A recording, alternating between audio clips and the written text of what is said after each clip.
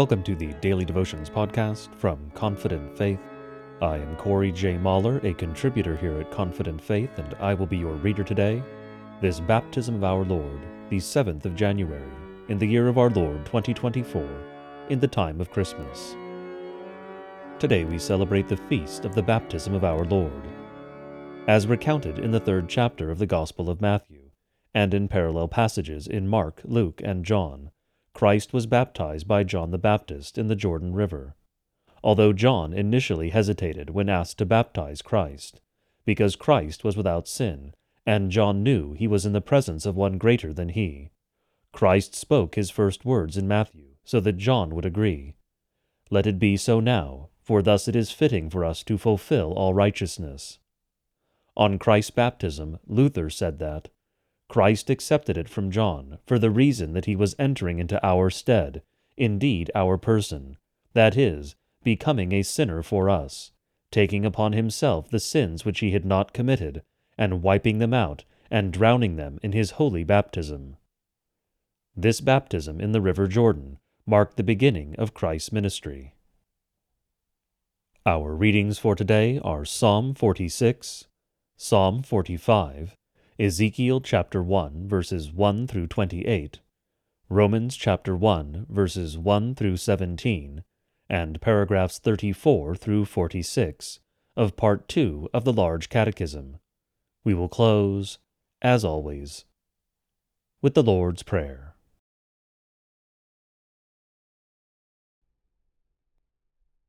Today's first reading from the Psalter is the 46th Psalm. God is our refuge and strength, a very present help in trouble. Therefore we will not fear, though the earth gives way, though the mountains be moved into the heart of the sea, though its waters roar and foam, though the mountains tremble at its swelling.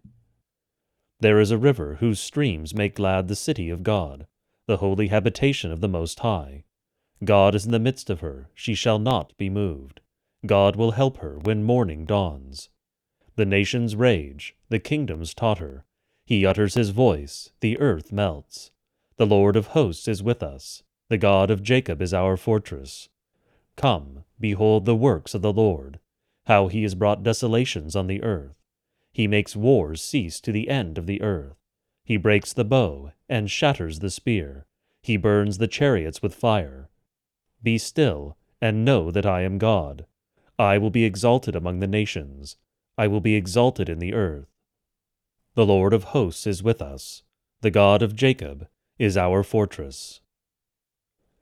Glory be to the Father, and to the Son, and to the Holy Spirit, as it was in the beginning, is now, and will be forevermore. Amen. Today's second reading from the Psalter is the 45th Psalm. My heart overflows with a pleasing theme. I address my verses to the King. My tongue is like the pen of a ready scribe. You are the most handsome of the sons of men. Grace is poured upon your lips. Therefore God has blessed you forever. Gird your sword on your thigh, O mighty one, in your splendor and majesty. In your majesty ride out victoriously, for the cause of truth and meekness and righteousness. Let your right hand teach you awesome deeds. Your arrows are sharp, in the heart of the king's enemies. The peoples fall under you. Your throne, O God, is forever and ever. The scepter of your kingdom is a scepter of uprightness. You have loved righteousness and hated wickedness. Therefore God, your God, has anointed you with the oil of gladness beyond your companions. Your robes are all fragrant with myrrh and aloes and cassia. From ivory palaces stringed instruments make you glad. Daughters of kings are among your ladies of honor. At your right hand stands the queen in gold of Ophir. Hear, O daughter, and consider, and incline your ear. Forget your people and your father's house, and the king will desire your beauty. Since he is your Lord, bow to him. The people of Tyre will seek your favor with gifts, the richest of the people. All glorious is the princess in her chamber, with robes interwoven with gold. In many-colored robes she is led to the king, with her virgin companions following behind her. With joy and gladness they are led along, as they enter the palace of the king. In place of your fathers shall be your sons. You will make them princes in all the earth. I will cause your name to be remembered in all generations. Therefore nations will praise you forever and ever. Glory be to the Father, and to the Son, and to the Holy Spirit, as it was in the beginning, is now, and will be forevermore. Amen.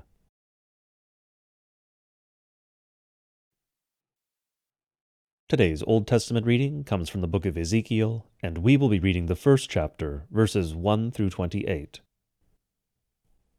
In the 30th year, in the 4th month, on the 5th day of the month, as I was among the exiles by the Chebar Canal, the heavens were opened, and I saw visions of God.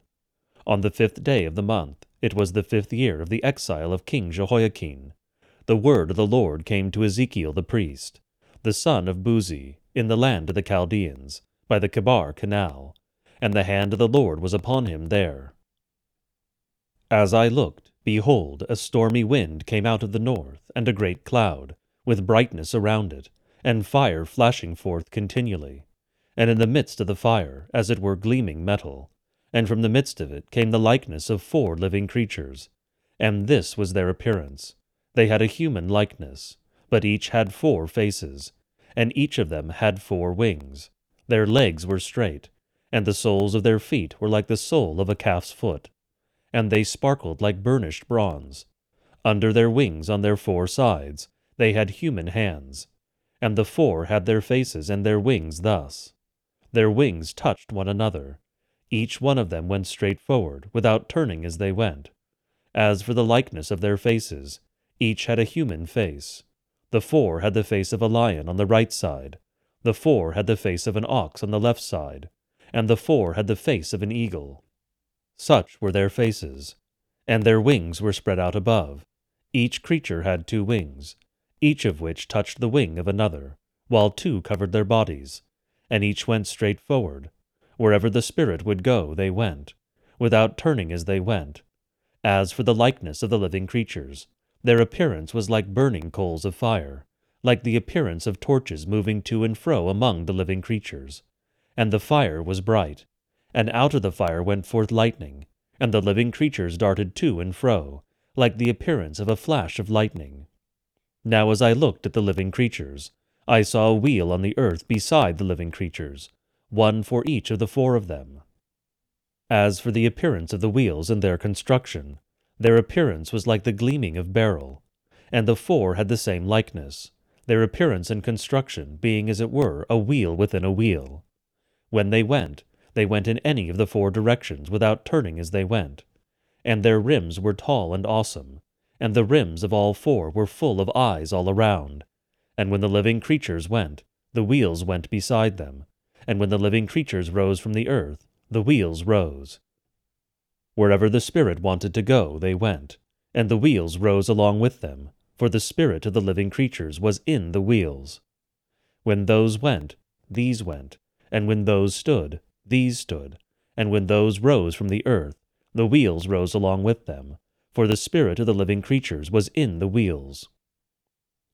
Over the heads of the living creatures there was the likeness of an expanse, shining like awe-inspiring crystal, spread out above their heads, and under the expanse their wings were stretched out straight, one toward another, and each creature had 2 wings covering its body. And when they went, I heard the sound of their wings like the sound of many waters, like the sound of the Almighty, a sound of tumult like the sound of an army.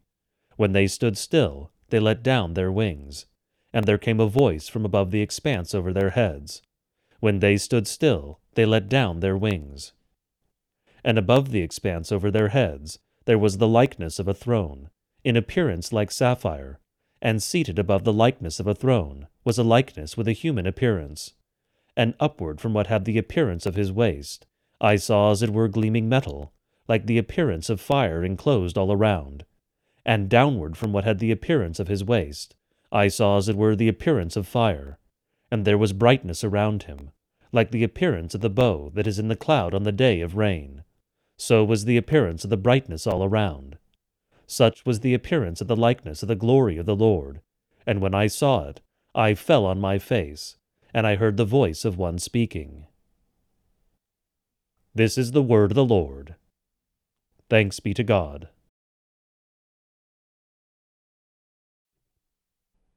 Today's New Testament reading comes from the book of Romans, and we will be reading the first chapter, verses 1 through 17. Paul, a servant of Christ Jesus, called to be an apostle, set apart for the gospel of God, which he promised beforehand, through his prophets in the Holy Scriptures, concerning his Son, who was descended from David according to the flesh, and was declared to be the Son of God in power, according to the Spirit of holiness, by his resurrection from the dead, Jesus Christ our Lord, through whom we have received grace and apostleship, to bring about the obedience of faith, for the sake of his name among all the nations, including those who are called to belong to Jesus Christ. To all those in Rome who are loved by God and called to be saints, grace to you and peace from God our Father and the Lord Jesus Christ. First I thank my God through Jesus Christ for all of you, because your faith is proclaimed in all the world. For God is my witness, whom I serve with my spirit in the gospel of his Son, that without ceasing I mention you always in my prayers, asking that somehow by God's will I may now at last succeed in coming to you. For I long to see you, that I may impart to you some spiritual gift to strengthen you, that is, that we may be mutually encouraged by each other's faith, both yours and mine. I do not want you to be unaware, brothers, that I have often intended to come to you, but thus far have been prevented, in order that I may reap some harvest among you as well as among the rest of the nations.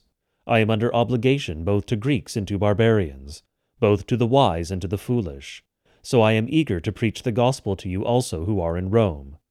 For I am not ashamed of the gospel, for it is the power of God for salvation to everyone who believes, to the Jew first, and also to the Greek. For in it the righteousness of God is revealed from faith for faith, as it is written, the righteous shall live by faith. This is the word of the Lord. Thanks be to God.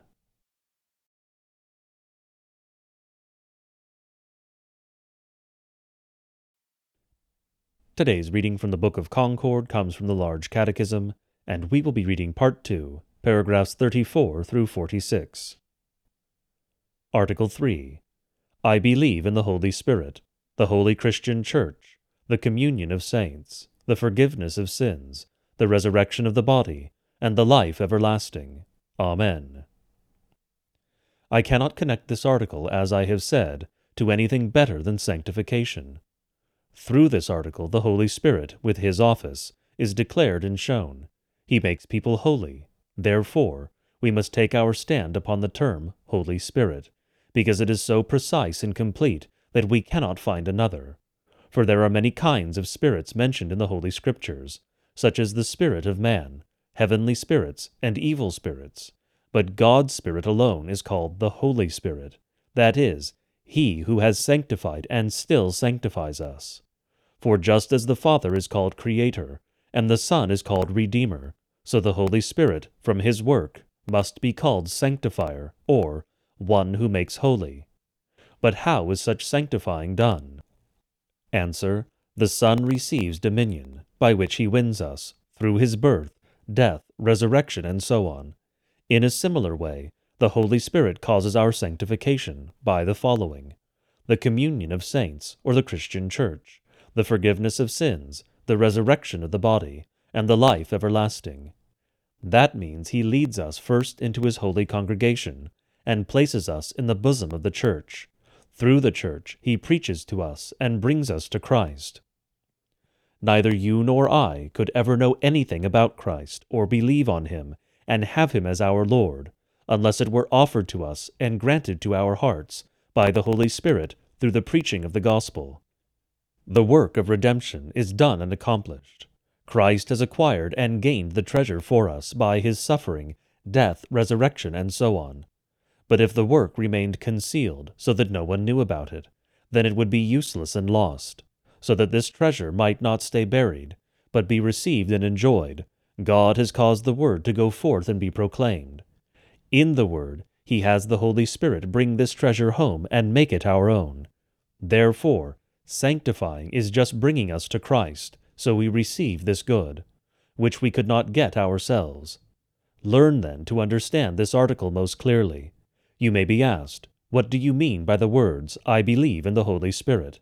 You can then answer, I believe that the Holy Spirit makes me holy, as his name implies. But how does he accomplish this, or what are his method and means to this end? Answer, by the Christian Church, the forgiveness of sins, the resurrection of the body, and the life everlasting. For, in the first place, the Spirit has his own congregation in the world, which is the mother that conceives and bears every Christian through God's Word.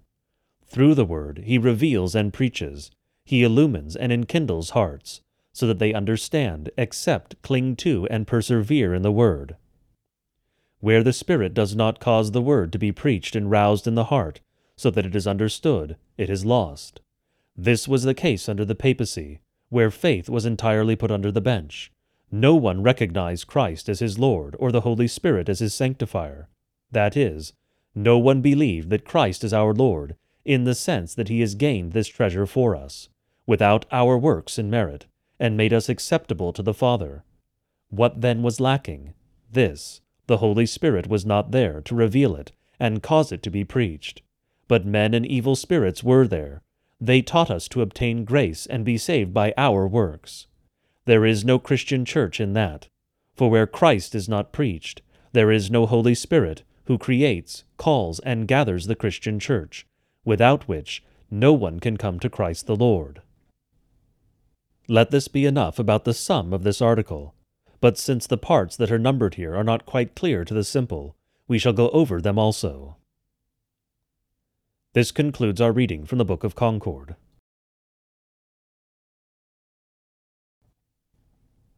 I now invite all of you to join me in reciting the Lord's Prayer, one of the most ancient prayers of the Church.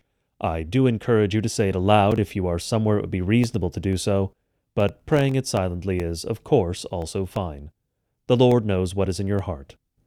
Lord, remember us in your kingdom, and teach us to pray. Our Father, who art in heaven, hallowed be thy name. Thy kingdom come, thy will be done, on earth as it is in heaven. Give us this day our daily bread, and forgive us our trespasses, as we forgive those who trespass against us. And lead us not into temptation, but deliver us from evil. For thine is the kingdom, and the power, and the glory, forever and ever. Amen. Go in peace and grace to serve our Lord and Savior Jesus Christ, in whatever calling has been given you, or task set before you. Until tomorrow, God be with you.